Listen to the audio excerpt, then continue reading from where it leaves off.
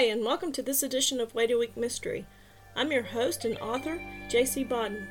In this week's podcast, I'll be sharing with you the next chapter from my novel, Someone to Watch Over Me. This book is the first in the Devlin O'Quinn mystery series and tells the story of Devlin's daughter, Jenny, who has taken a job on campus as a dorm resident advisor. If you like what you hear and can't wait a week for the next installment, Someone to Watch Over Me, as well as the other 3 books in the Devlin O'Quinn series, is available in both Kindle and paperback format from Amazon. You can check out my website, jcbodden.com, that's jcbodden.com, for more information and the link to my Amazon page. Now, let's not wait any longer. Here we go with episode 110, Someone to Watch Over Me, chapter 10, Rescue. Jenny's story. The ambulance departed, leaving Joe and me standing beside each other on the sidewalk. My knees started shaking so hard I had to sit. Joe squatted beside me, his hands on his knees. He smiled encouragingly. He tapped my knee and then said, "Okay," spelling the letters at the same time with his fingers. I nodded and pushed my hair out of my face, trying to force myself to smile. 2 uniformed city police officers arrived, their names embroidered on their shirts. Borden and Hunter.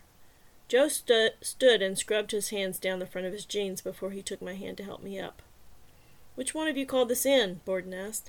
"I did. I'm Jenny O'Quinn." "Are you related to Detective O'Quinn with the city police department?" Hunter spoke. "I'm his daughter."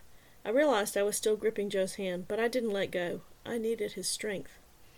"I'm sure he'll want you to come to the station to make your statement." Hunter glanced at Joe. "And you are?" "This is my friend, Joe Halliday." I squeezed his fingers and took a step closer to him. He was tall and solid and radiated a warmth that I desperately needed at that moment.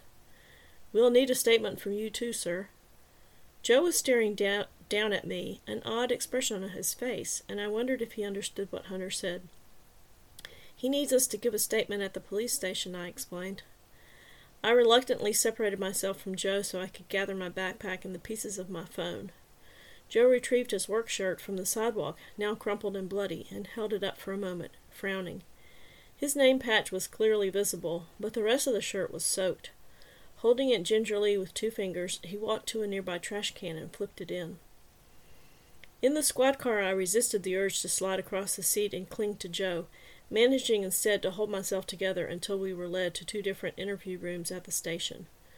Once I sat down, I began to shake again, and I couldn't stop. Thank God Dad got there quickly. "Come here, baby. It's okay now." He held me in a tight embrace, and slowly the trembling stopped. Nothing had ever made me feel better. "Thanks, Dad," I finally managed. "Is she all right?" He stepped back and ran his fingers through his hair, a sure sign of distress.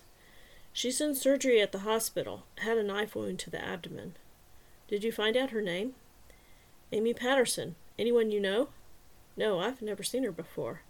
"Jenny, she—" Dad broke off and paced a lap around the room, then stopped and leaned against the corner of the table beside me, crossing his arms. "What, Dad?" "Forget it." He waved his hand over his head, dismissing whatever he had been about to say, with a shake of his head.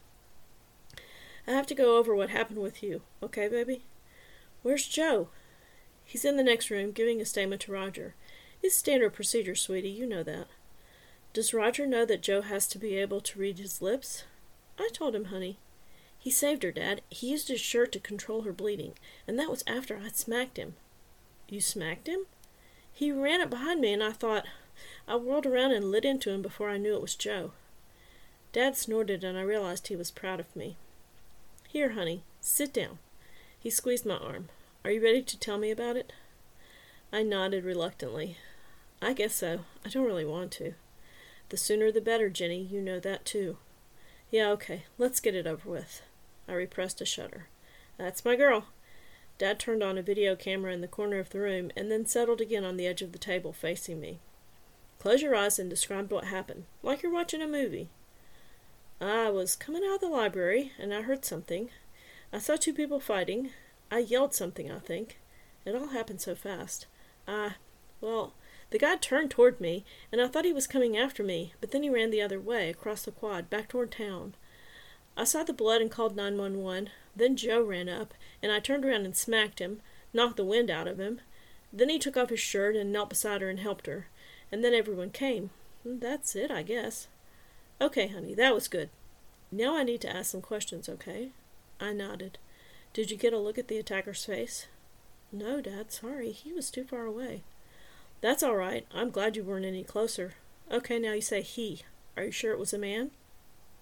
Well, no, not really. I guess I just assumed it was. That's okay. How big a person was the attacker? I don't really know. God, I'm not being very much help, am I? No, it's all right. You helped by just being there. You scared him off and called 911. Exactly the right things. You probably saved her life. Now, size. Was the attacker taller than his victim, Amy? I closed my eyes. Yeah, taller. I think about 3 or 4 inches taller, and heavier, too. Maybe that's why I thought it was a man. Okay, good. Now, about clothes. Anything you remember? Some sort of hat, like a cap, a baseball cap. It was pulled low over his face. Anything else? Long pants, dark colors. Everything was dark colors. Okay, kiddo, you've done great. Anything else, like glasses or a watch or tattoos? I don't remember, Dad. Sorry. Sweetie, you've got nothing to be sorry about. I'm going to check on Roger and look over Joe's statement, and then I'll get Borden and Hunter to drive y'all home. He stood and turned off the camera. I'm going to need to stay here and work this case. Are you sure you're okay? Yeah, Dad, I'm okay, really. Thanks. Joe's story. You wouldn't believe it, his foster father was saying to his wife as the boy came back down the stairs. That lawnmower was completely put back together. No instruction. He's got natural-born talent, that one. His foster mother looked up and saw the youngster standing shyly in the kitchen doorway. Of course he does. All God's children do. It's our job to find out what that talent is and nurture it. She smiled at the boy and went over and took his hand, leading him to his spot at the table. Come on and get your breakfast now, honey. Staying up all night to work on a lawnmower is hungry work. The other children noisily filled in and took their places around the large dining room table. After the youngest child there had recited grace, Travis looked over at his roommate. Where have you been? The boy looked at Travis and then up at his foster father. He was helping me in the work shed, Travis. Cool. With that, the conversation turned to plans for the day, most of the children talking at once. Travis turned back to his friend and smiled. The boy smiled tentatively back. A rush of emotion flooded his mind. Pride, friendship, belonging, respect, and it was suddenly all too much. He had never experienced so many different good feelings at the same time. In confusion, he pushed his chair back from the table and stood up. All conversation stopped and all eyes turned to him. He looked from Travis to each of the other children. Then he looked at his foster father, poised in mid-bite, a smile on his kind face. Next he turned to his foster mother, who had been pouring more orange juice for one of the children sitting across the table. She too smiled expectantly at her silent child. He faltered. All eyes stayed focused on him. The table was so still that it seemed everyone was holding their breath. After a moment more, he turned and ran from the room. No one else moved. Not a word was spoken. After a couple of heartbeats, Travis pushed back his chair and started to rise. No, Travis, you stay here, the mother said. I'll go. I think he needs me. She set down the juice pitcher and went down the hall. Behind her, conversation around the table slowly returned to normal. Hey, honey, she said when she found him, curled up in a ball on the rug in front of the old television. She knelt down beside him and stroked his head. You're going to be okay, aren't you? He hiccuped softly and turned his tear-stained face toward her. I miss my mom, he whispered. I know you do, honey, I know. He looked up into her warm brown eyes and pushed himself to a sitting position. She's dead, he said. It was both a statement and a question. Yes, honey, she's dead. She nodded gently. He inched closer to his foster mother on the rug. She put her hand on his. She didn't love me, he said. This time was all question.